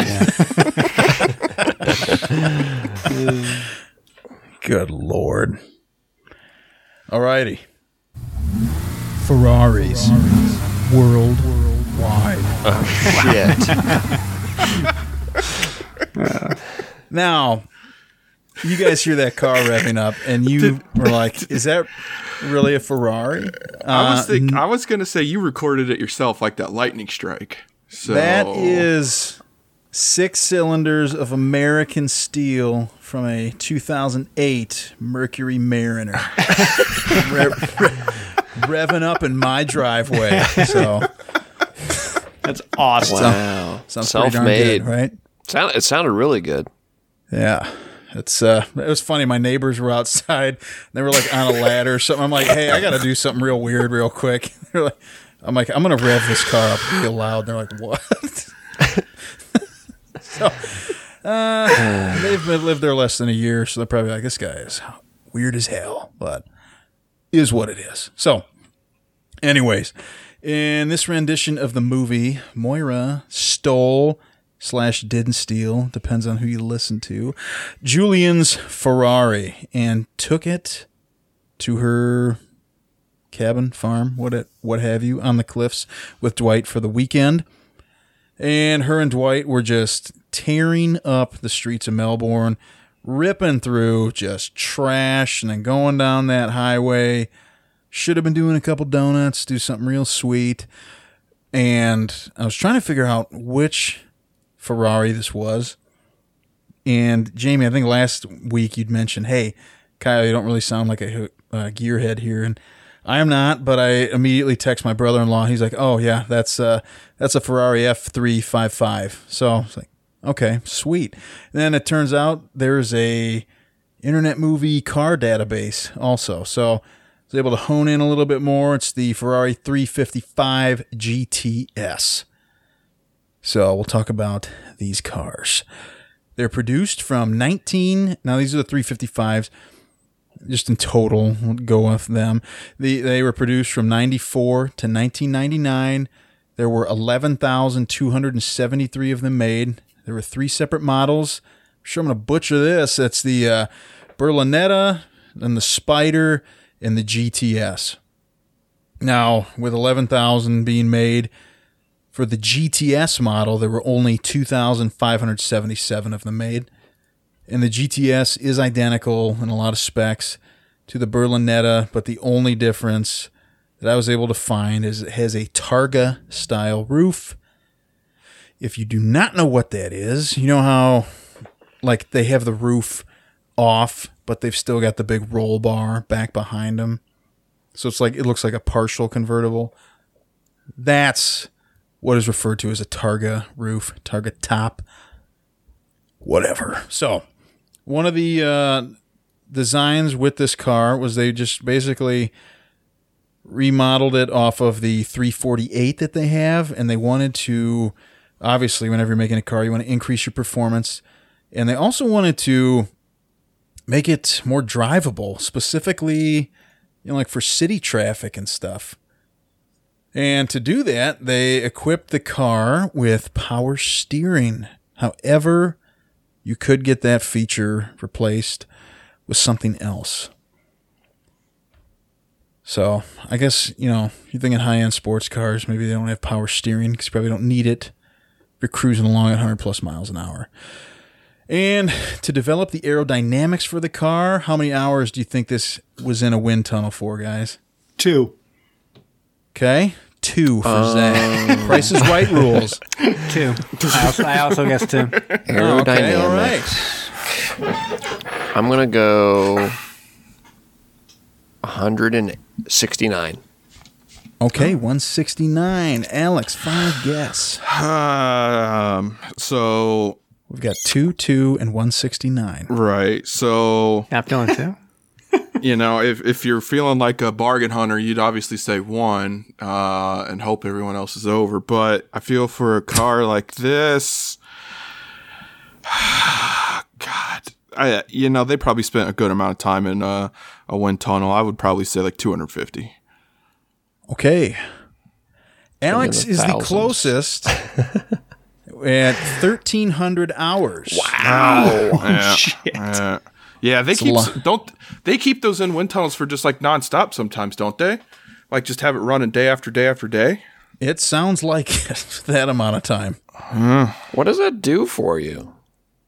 Dude, peels the paint right off. That's what I'm thinking. Like, are you waiting for it to like start biodegrading or what? I don't know. I'm not an aerodynamic engineer, so I can't really answer that question. We'll find one and we'll get them on the show.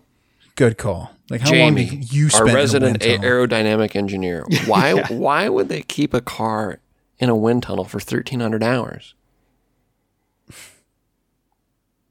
All right. Any answer? Okay. All right. There it is. There we go. So we'll get Jamie's some computer's specs. probably dead.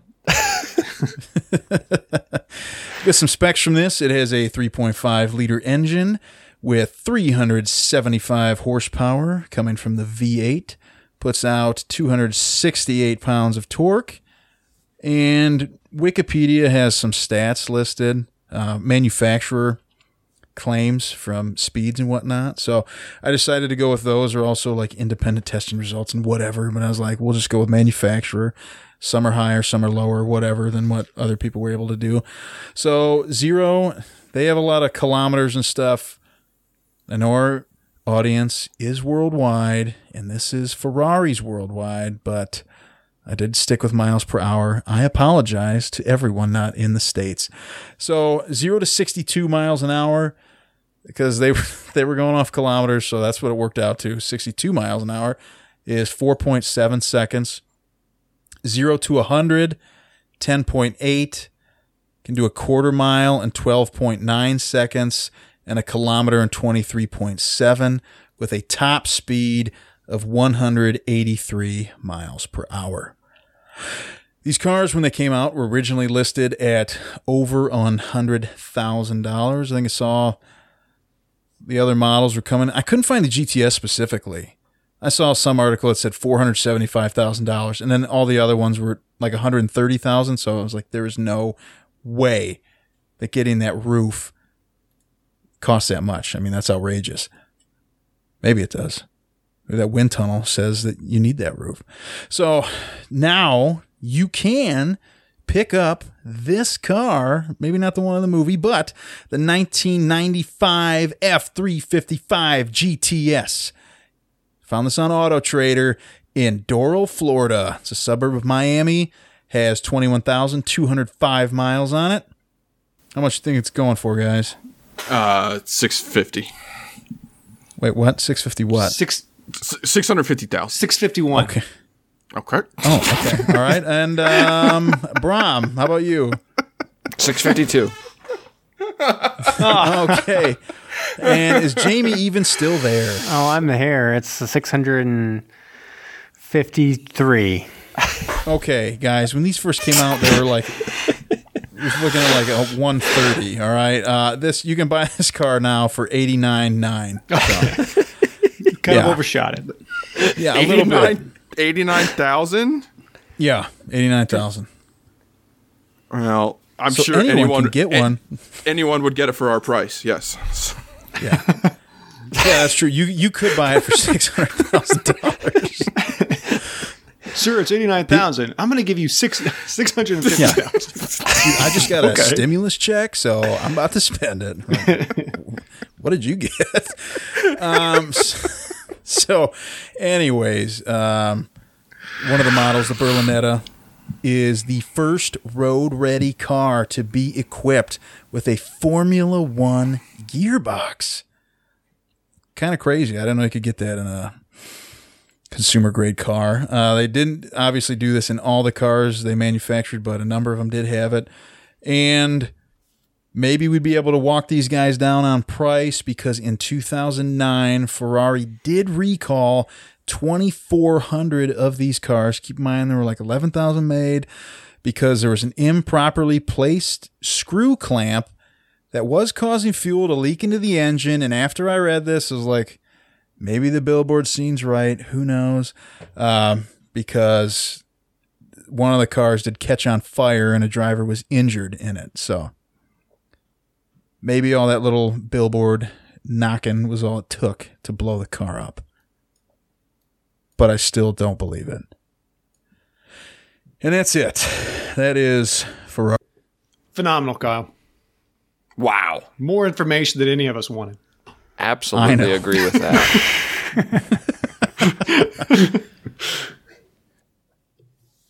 All right.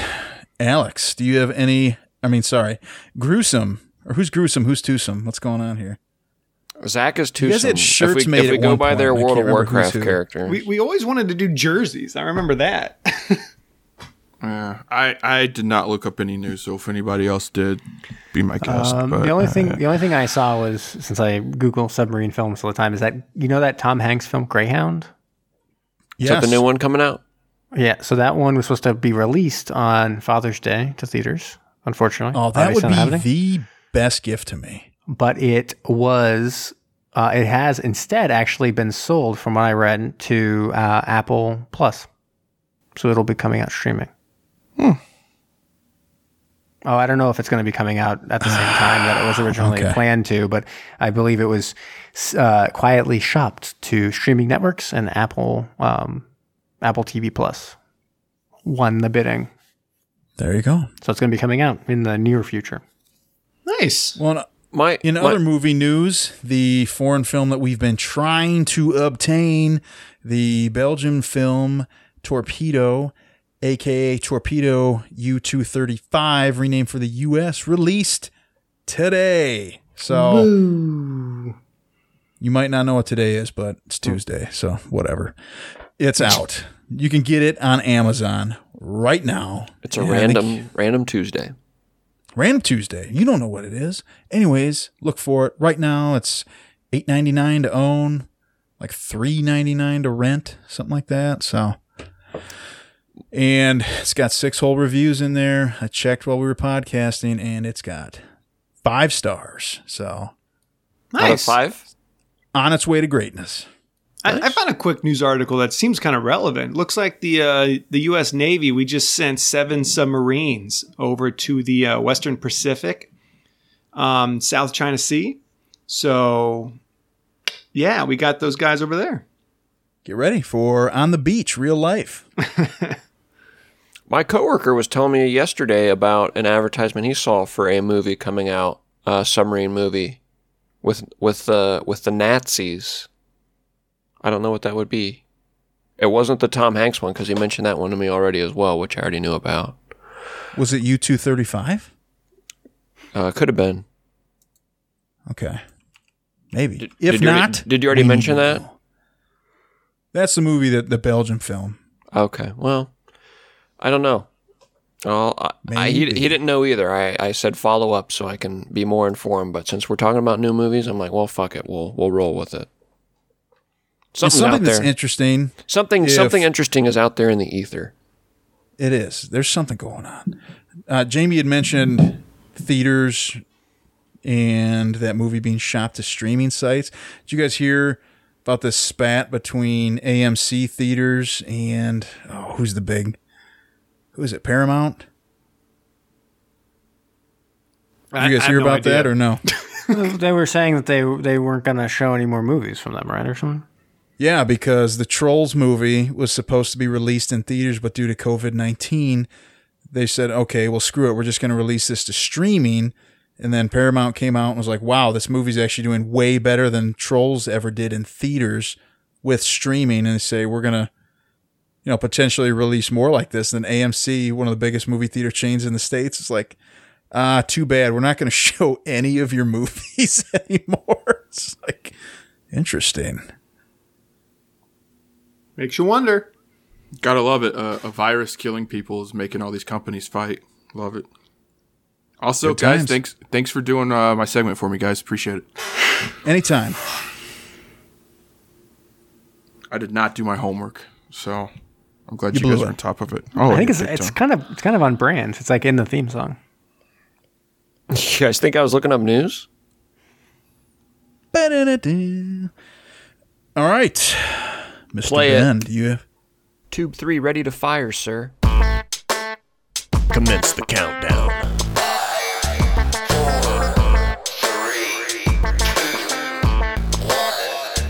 Give Give it to me.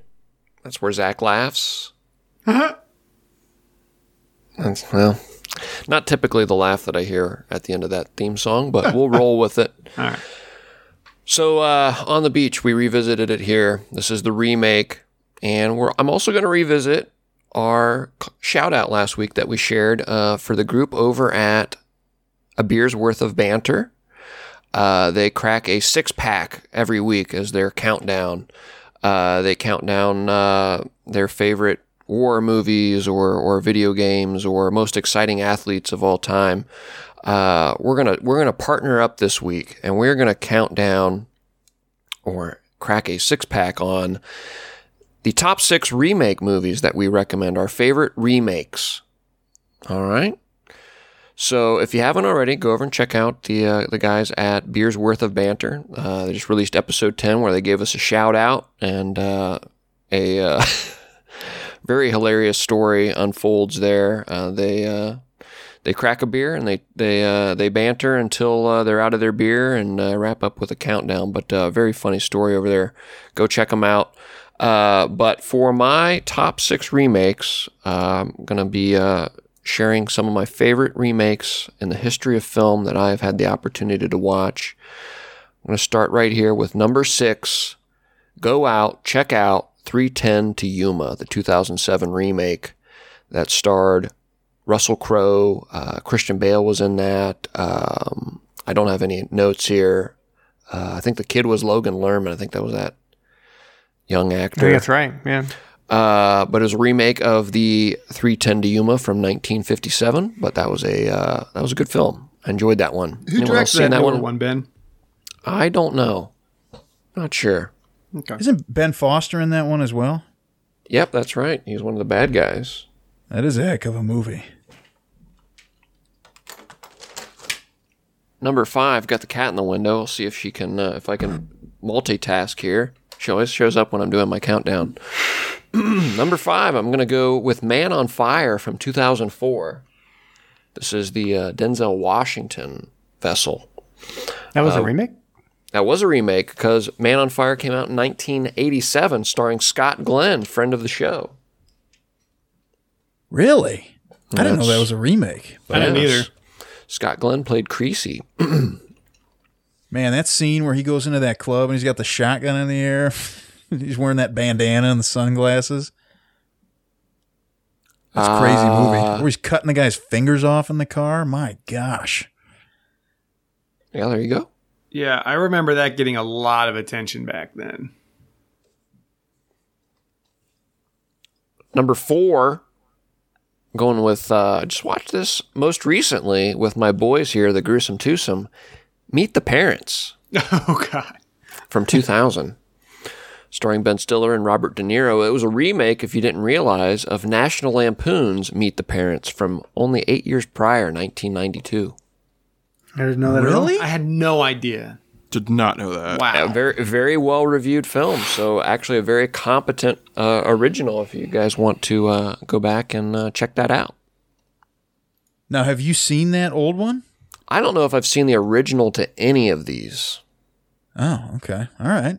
but I might need to because some of them actually have some pretty good reviews. I'm not saying that these are better than the original, especially this next one. This next one definitely has a lower IMDb score than the original, and that is my number 3, Assault on Precinct 13 from 2005. What began as an... Really? That was a botch. Yeah. Yeah, Assault on Precinct 13 starred, was it Ethan Hawke, I think is his name, Lawrence Fishburne, Maria Bello was in there, John Leguizamo was in there, but the original was a John Carpenter film, John Carpenter's Assault on Precinct 13 from 1976. That's Jamie's guy. Yeah, Jamie's no, gonna So say, you seen it that one, might- Jamie? It I might. have, It might get but mentioned again. it's a little slow. That's all I remember. The original. Yeah, a little bit. Number 2. Atmospheric. I guess to be kind, it's atmospheric.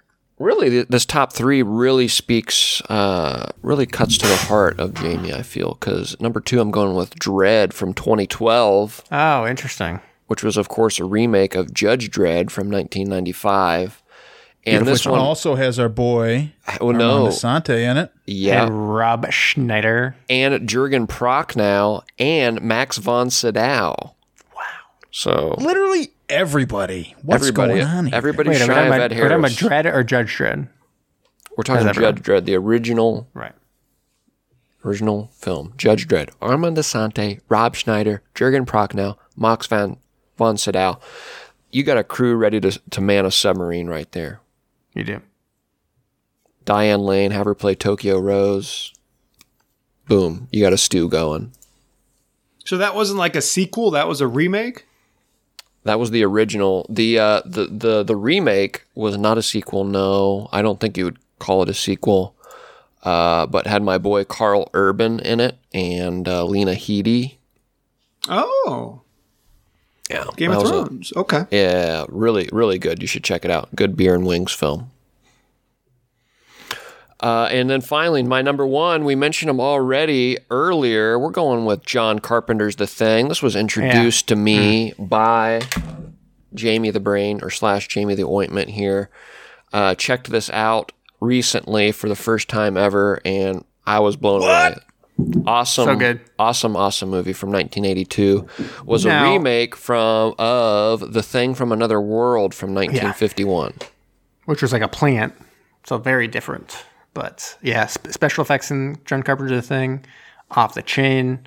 And Practical just effects. so good. Like the practical effects are just so good. And kind of ends in a fun, creepy way. Pretty great. I'm a little surprised. So no Godzilla 1998.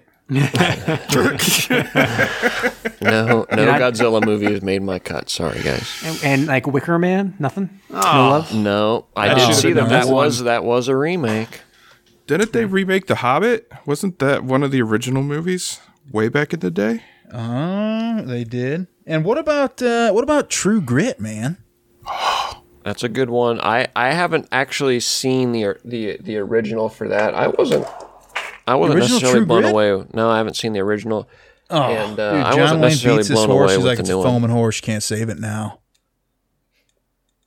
Well, consider me Original was sold. pretty good.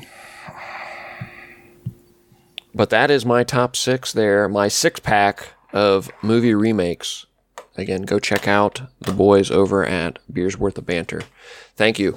To conclude my chat tonight, we are going to be entering into a new movie month next month, or rather next week. We're going to be transitioning over into Mega Monster Movie Month. So if you guys want to watch ahead, there is a nifty little film available on Tubi TV we know of that you can check out called Deep Shock, which follows the story of some gigantic, intelligent electric eels that prevent a submarine crew from detonating a bomb. That is the synopsis that Kyle has provided me, but we will be watching that, so go check it out. That's got my It's attention. gonna be amazing. That's Yeah. I like the sound of that. Yeah, it's I gonna might be not be pretty on for the great. next month. I like the monster movies, so I'm excited. But I'm going to pass it over. Pardon me. Coughing over here. Zach Facts, it's Zach Facts. When you're going down, get some Zach Facts when you're going down. All right, we good? I don't know. Yeah. Okay, sweet. So we are at, an hour and 56 minutes. I'm going to get through these. Don't worry, I've only got 38 Zach Facts for you today. That's what we like to hear. Just kidding, I've got 3. That's a Zach fact. That's a Zach Fact. Maybe 4, if you count that. 4 facts, 1's done, now I got 3 left. That's not a Zach fact. That's a real fact. That's a real fact. Getting confused. It's a Getting cop me off out track. right there. That's what that's called. We are going to come in under 2 hours here. Okay. That's debatable. Fact number 1. Yeah, I debate it. Director Russell Mulcahy? Mulcahy? Director Russell Mulcahy was asked why he didn't include more jokes in the film. He responded with this quote, "Honestly, I don't see what the big deal is. It's not the end of the world." Okay, that was nice. That's a good one. Fact number 2.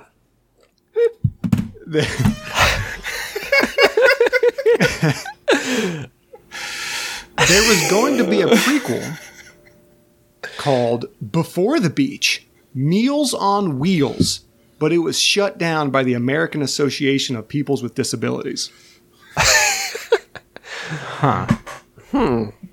Get the Meals on Wheels, why they would have been upset? Wheelchairs?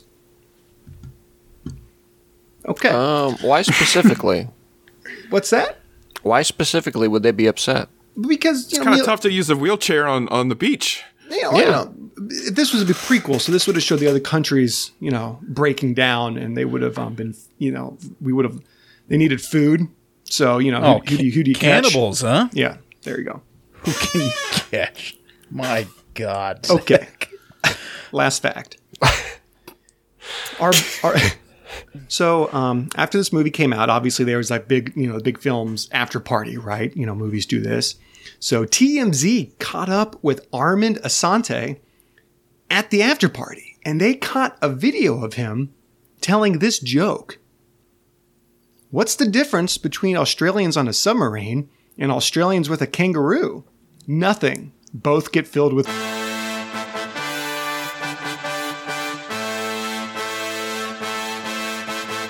Thank you for listening to Submersion. Don't forget to subscribe for new episodes every Thursday. If you like what you heard, please leave us a rating wherever you listen. Want to interact with us? Follow us on Facebook, Instagram, and Twitter. We also love to get messages from all of you. If you have a suggestion, a comment, or just anything you'd like to share, please email us at macestudios@gmail.com.